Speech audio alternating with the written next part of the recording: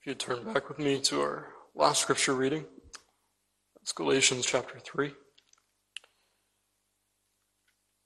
Galatians 3, and this evening we consider just the text that was read, verses 1 to 5. Before we take up those lines, I'd remind you where we were. The apostle took us to a holy and to a deep place. In the preceding verses, you remember that we have a compendium of the gospel, and it's a blistering picture of divine grace. It's a picture of union with Christ in the most charged and most concentrated form we could possibly find, not only in this epistle, but right throughout the New Testament. He has taken the church in Galatia from a controversy, a very intestine controversy in Antioch, and he has really propelled them to think about the substantial truths of the gospel as the apostle himself had experienced it. You remember, that's really the touchstone. The apostle drives the church here to contemplate what he knows tangibly to be the work of grace in his own soul, as the benefits of Christ are applied to him. He's given us a compendium of the gospel in some of the most blistering, breathtaking ways imaginable. And so when we come to these first 5 verses of the 3rd chapter, we perhaps are a bit surprised that he starts as he does. You remember that the very first line, as he turns to the church now specifically, reads, "O foolish Galatians, who hath bewitched you?" He begins by calling them foolish. The sense there is that they are dull. They are dull. They are ignorant. And then he says they are bewitched. And the sense there is you could take it 2 ways. You could say these ones have an evil eye. That's an eye that just cannot perceive properly. Or, as we would take it in the English, and as our translators render it here, that they are, as it were, under some kind of external and supernatural force. And I want you to think about that just for a moment this evening. The apostle has just left a wonderful picture of the grace of God as manifest in his own soul. And he turns to the churches in Galatia and he says, "You Galatians are dull. And it seems," says the apostle to me, "as though you are either imperceiving because of some natural defect, or if there's some kind of power that prevents you to see what is so plainly obvious, or what ought to be so plainly obvious." The apostle in this text, of course, is issuing a sound rebuke. I want you to notice that in that very first line, we have, if you like, the apostle's target. Of course, it is the church in Galatia, but it's more than that. He's dealing here with souls. And he's taking up that theme of legal inclinations as he finds that in the churches in Asia Minor. And he says very pointedly to every one of them, really, in this very first line, they have missed something that they ought to have seen so clearly. And as the apostle addresses it, he addresses it as an issue of the mind and of the heart. You see, beloved, I said this to you when we began the book of Galatians, but I think it's right for us to remind ourselves that the apostle here, as he even issues this rebuke, is dealing with doctrine and with devotion. He's dealing with the heart and with the mind all at once. And as he makes this attack on these legal inclinations, I want you to know, friend, he's not hacking at the tree with an axe. He's burning it. And he's taking the thing out by the roots and he's salting the earth. He, in this rebuke, as we'll see in the next 5 verses, intends to uproot legal inclinations as he finds them in the churches in Galatia. A Christian, for you and I, as we read this text, of course, this is pertinent because it's the Word of God. You and I are to read this text. You and I are to hear this text, yes, as it's a historical text. We are to hear this as it is the Word of God. Whenever we hear this, beloved, you and I are to hear it as though God were speaking it to us. Lewis Bailey put it that way powerfully, as though the Lord himself were over your shoulder and speaking the very words to you. And so if this church is under rebuke because they have legal inclinations, as we have legal inclinations, this rebuke is for us. And the rebuke is for us mind and heart. For us in terms of our inclinations and our thinkings, all alike. And Christian, as we look at this text, the theme that emerges from these 5 verses is quite straightforward. These legal inclinations that the apostle rebukes the Galatians for having, he here proves that they are contrary to gracious experience. Legal inclinations are contrary to gracious experience. I want us to see that, first of all, by looking at what the apostle presents to us in the first 2 verses. That line continues, that ye should not obey the truth, before whose eyes Jesus Christ hath been evidently set forth, crucified among you. The apostle begins here by saying pointedly that they ought to have obeyed the truth. And the fact that they aren't, it's a thing that staggers the apostle. What does he mean by obeying the truth? The sense there in the original is very straightforward. The idea is they must be a people who are convinced from the heart of these things. It's not just the idea that they will assent to these things in a tertiary or basic kind of way. When he says you must obey the truth, he's saying pointedly, what is it that has moved your inmost thinking away from the truth of the gospel? That's what he's talking about in this first verse. He's saying very pointedly, what is it that has so moved you away from seeing what you ought to have seen so clearly? And what has moved you away no longer so thoroughly convinced as you ought to have been? And then he subjoins to that something of an explanation. Before whose eyes Jesus Christ hath been evidently set forth, crucified among you. The word there evidently has the idea of being publicly written or placarded, if you like. And he says to the churches in Galatia, Jesus Christ has been crucified among you. Now, friend, of course, you and I, as we look at the map, we recognize that the Galatians were very far removed from Jerusalem when Christ was crucified.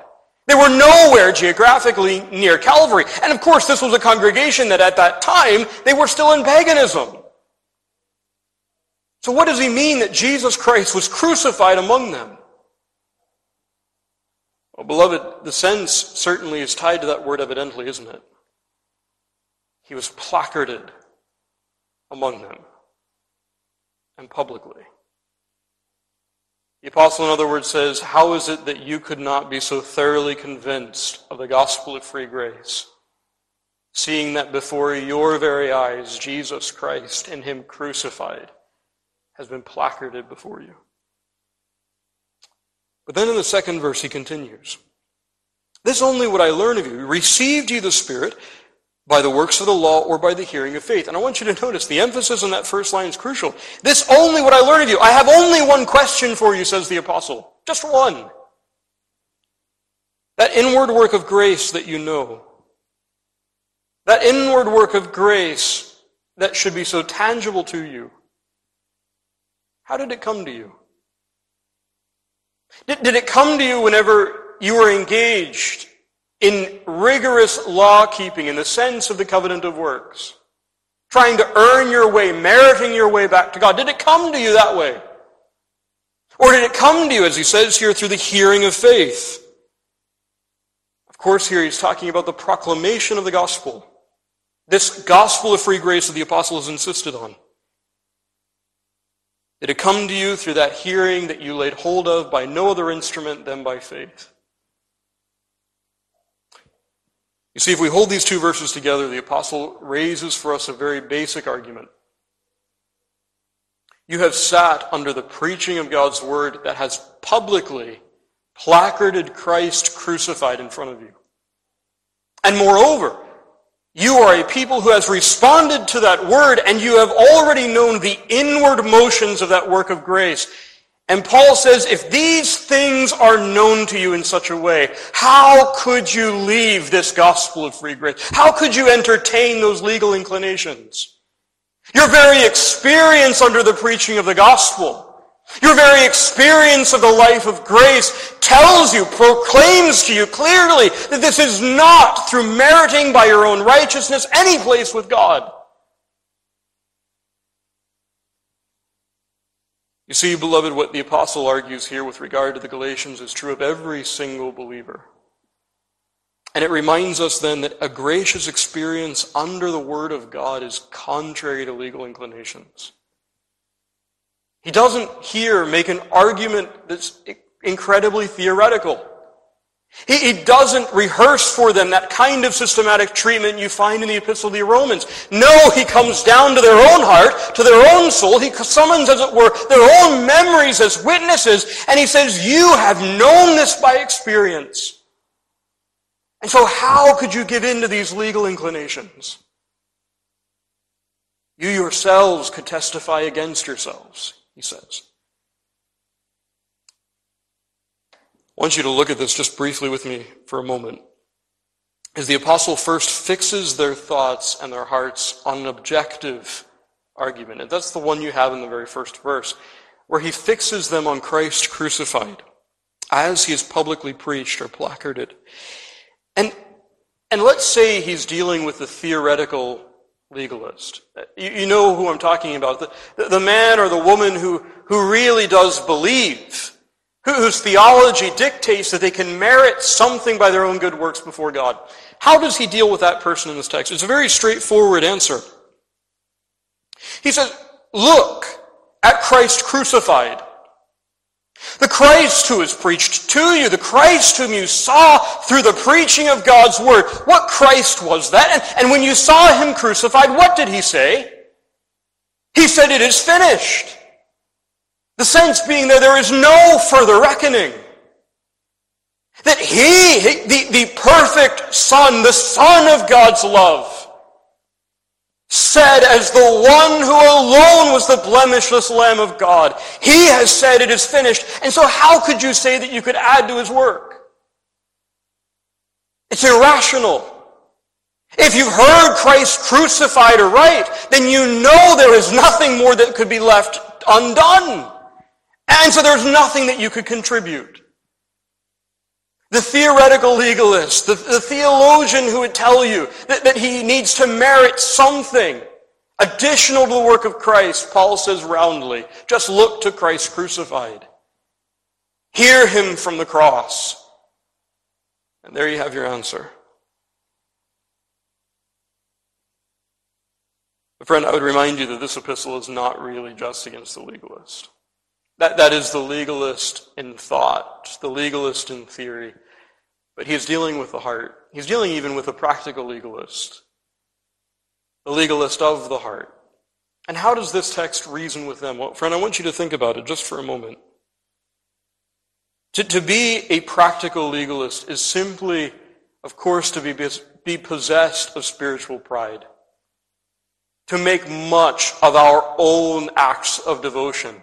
To strip them of the necessity of Christ's mediation and to, as it were, stand before God clothed in those things nakedly.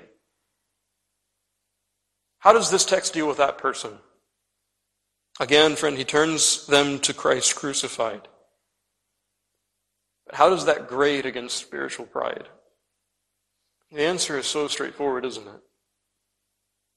You see, when somebody is duly convinced of sin, when they're truly convicted, they're not just convinced that the evil that they have done, that would be called evil even by the world, requires the forgiveness, the pardon of God. That's not just what conviction does. It drives the soul to say, my most sincere endeavors in obedience to God. As it were, my holiest moment, my sincerest devotion, nailed him there. You see, beloved, when he deals with spiritual pride, he urges them to look to Christ crucified, and a truly convicted soul will do so and see that even his holiest moment required a crucified Christ. He roundly roundly refutes spiritual pride, but he also deals with those who would presume to go to God mindlessly and so Christlessly. How irrational is it for the soul not to think of Christ, when it was only through Christ crucified that they have access to God? When it's only through this new and living way that they may approach Him. How irrational is it for them not, first of all, to touch that touchstone? How irrational is it not to have a thought of Christ when they go to the throne of grace, when they take up the Word of God, when they endeavor to obey? If it was necessary that the Son of God would make that way by being crucified, slain for them, how irrational is it for them to presume to go on their own? Beloved, in all of these ways, he roundly refutes them. But in the second verse, he turns their attention away from that objective focus and he brings it quite close to home. He deals with the heart. And he says pointedly here that you know by experience that all life-giving grace comes only through free grace in the Lord Jesus Christ. And friend, I want you to notice, he turns to the theoretical legalist for a moment, and he's very clearly indicating that have you not already learned that when you use the covenant of work, the law as the covenant of works, it doesn't lead you to greater holiness? Have you not already learned what Paul says at the end of the second chapter? Have you not already learned that the only way that you can live truly unto God is being dead to the law, as it is a covenant of works?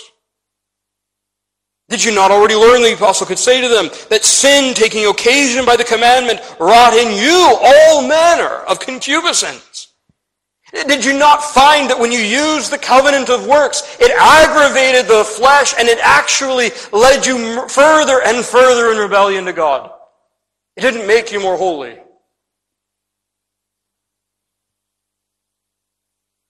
You see, Christian, then he also turns not only to the theoretical, but to the practical legalist. And he could say something very similarly. If using the law as a covenant of works was insufficient to lead you to true godliness, if it couldn't really make you live unto God, well, what has done that? It can only be a work of free grace. Something alien to yourself, a principle truly that comes only from God. And beloved, if that's the case, he could ask them very pointedly, if that work wasn't self-produced, then where did it come from? It must only come from the gracious motions of the divine Spirit. And so is there any room for pride? Is there any room to make a boast, even in your sincerest acts of obedience? What hast thou that thou didst not receive? Now if thou didst receive it, why dost thou glory? As if thou hadst not received it.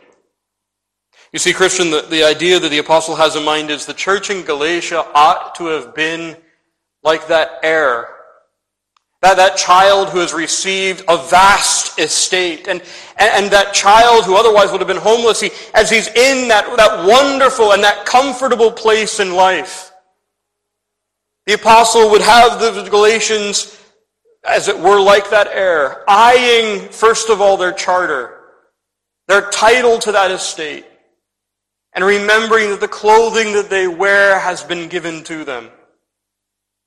That they would look to Christ crucified and see that all of their standing before God is only from Him. And that even as they enjoy the inward motions of grace, they would remember that they are clothed with those things by another. The apostle says, if you don't see this, you have become foolish. You have an evil eye. But that brings us to our second and our final point this evening. And that's the argument that you find here in the 3rd, 4th, and 5th verses. He returns to that question, are you so foolish?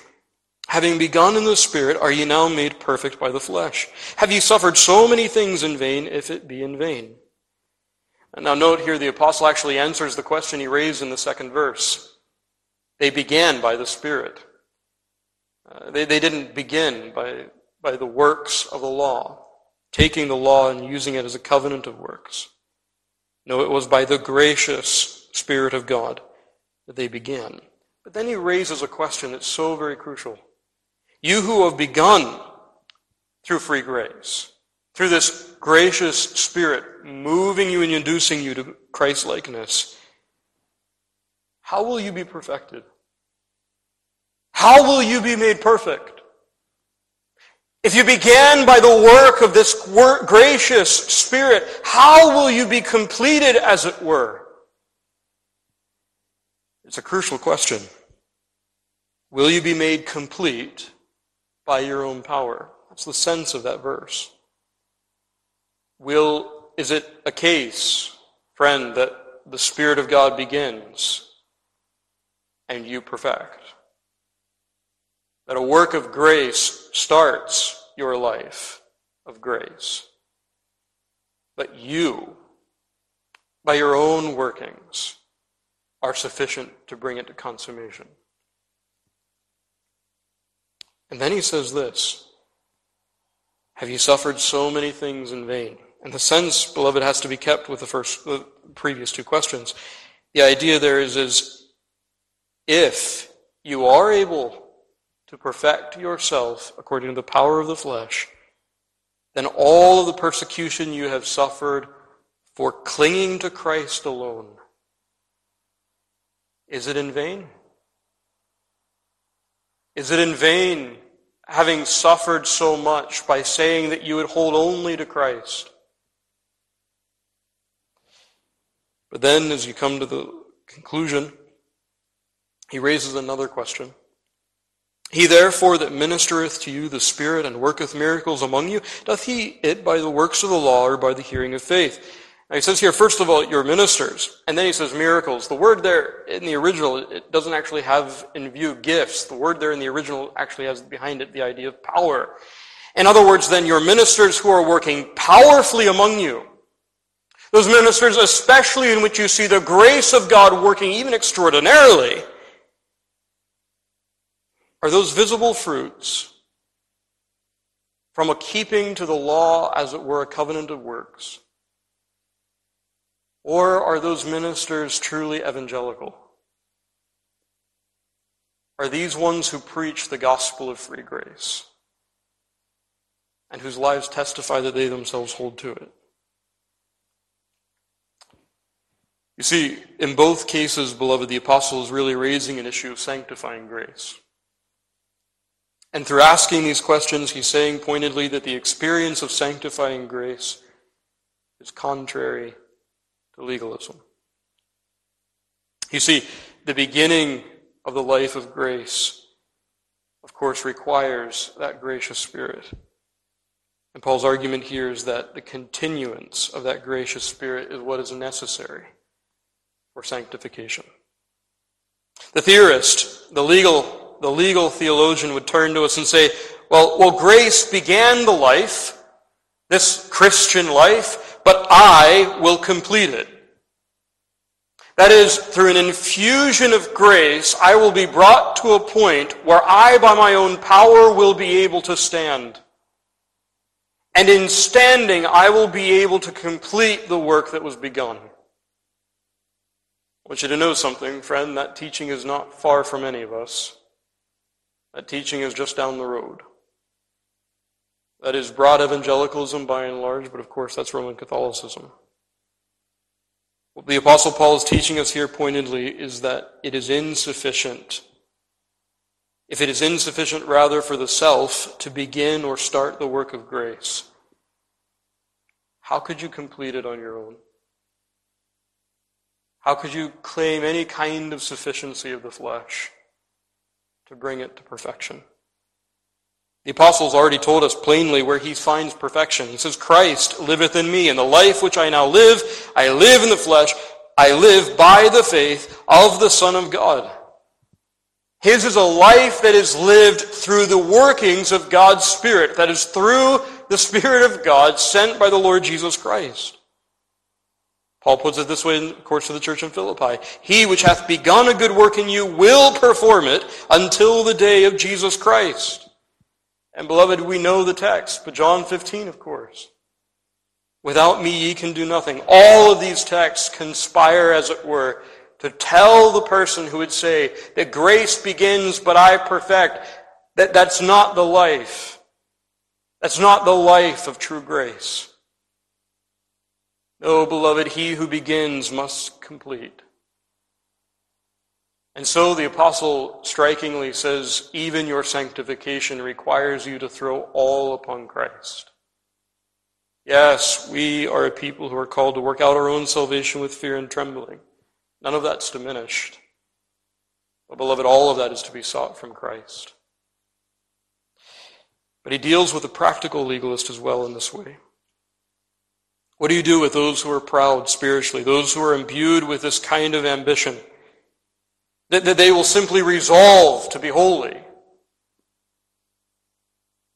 And they won't do so through the gospel. They simply will say that I will make new resolutions and I'll just put my mind, as it were, to it. And I'll just overcome that sin and I'll just engage in that duty afresh and I'll just do the thing. What does Paul say to them? Well, beloved, if that person is not really thinking and drawing down upon Christ, Paul is saying pointedly to them, you're saying you began a life of grace. What makes you think that you can complete it, that you can do any of those things, good and lawful in themselves, without first mining them, as it were, from the gospel, drawing those very things from the wells of salvation? You see, the apostle's a wonderful picture that the most holy men are the most evangelical. They're not the most resolved. I can take you to monasteries and nunneries where you'll find resolutions. I can take you even to Muslims and Hindus who are apparently devoted. But beloved, I can say by point of fact, you will only find true holiness among those who are evangelical, who draw those things from Christ and by faith. Just to give that illustration as we close, look at the apostle himself.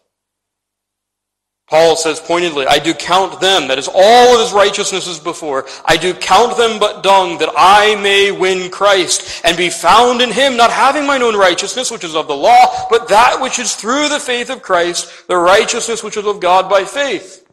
And again, as we read already, I live by the faith of the Son of God who loved me and gave himself for me. A thoroughly evangelical man, a man whose disposition is to throw himself upon Christ. But then we find this same man saying to us in 1 Corinthians 9, I keep my body and bring it into subjection, lest that by any means when I preach to others I myself should be a castaway. A man who, he says, he beats, as it were, his body into subjection.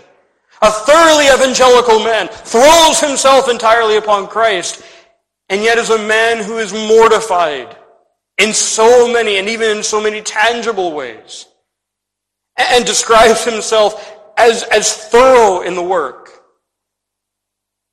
Not only that, but the same man tells us that besides those things that he suffered outside, turning back to 2 Corinthians, when he enumerates all of his sufferings, he says, I've suffered all of those external hardships, but there's also something else I've suffered. Beside those things that are without, that which cometh upon me daily, the care of all the churches.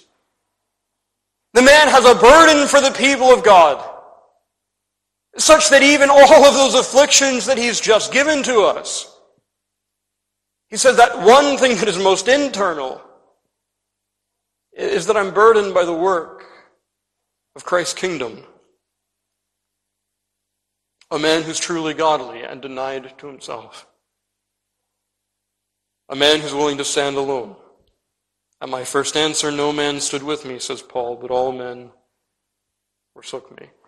Beloved, we could go on, but the apostle gives us a wonderful picture of a godly man. But what was the source? Was he simply a man resolved? Was he simply a man who said, I have just determined to be holy? No, friend, he is a resolved man. We find that he even made vows.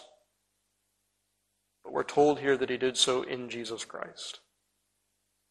He sought all of those things and was strengthened in all of those ways because, as he says here, his life was lived in the faith of the Son of God. So, Christian, as we close, what do we find here in this text? Oh, beloved, what we find here is that if you are in the Lord Jesus Christ, those legal inclinations that you have, that residual bent toward the covenant of works, your experience in grace contradicts them all.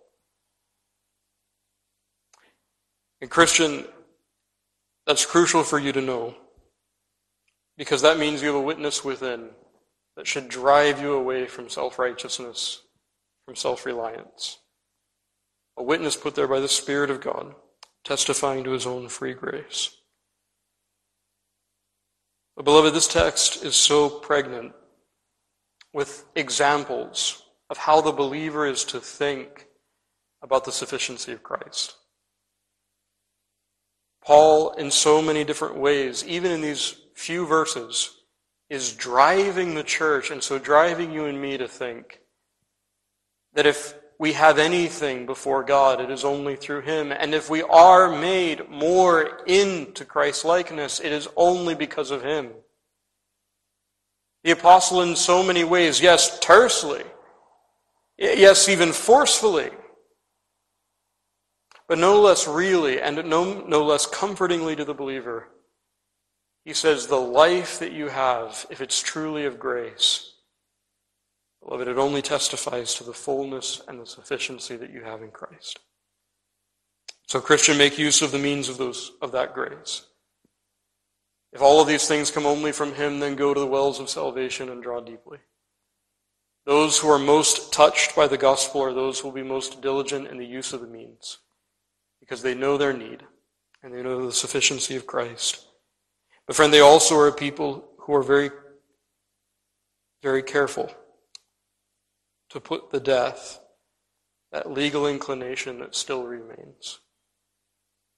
There's a principle of grace within that mitigates against it.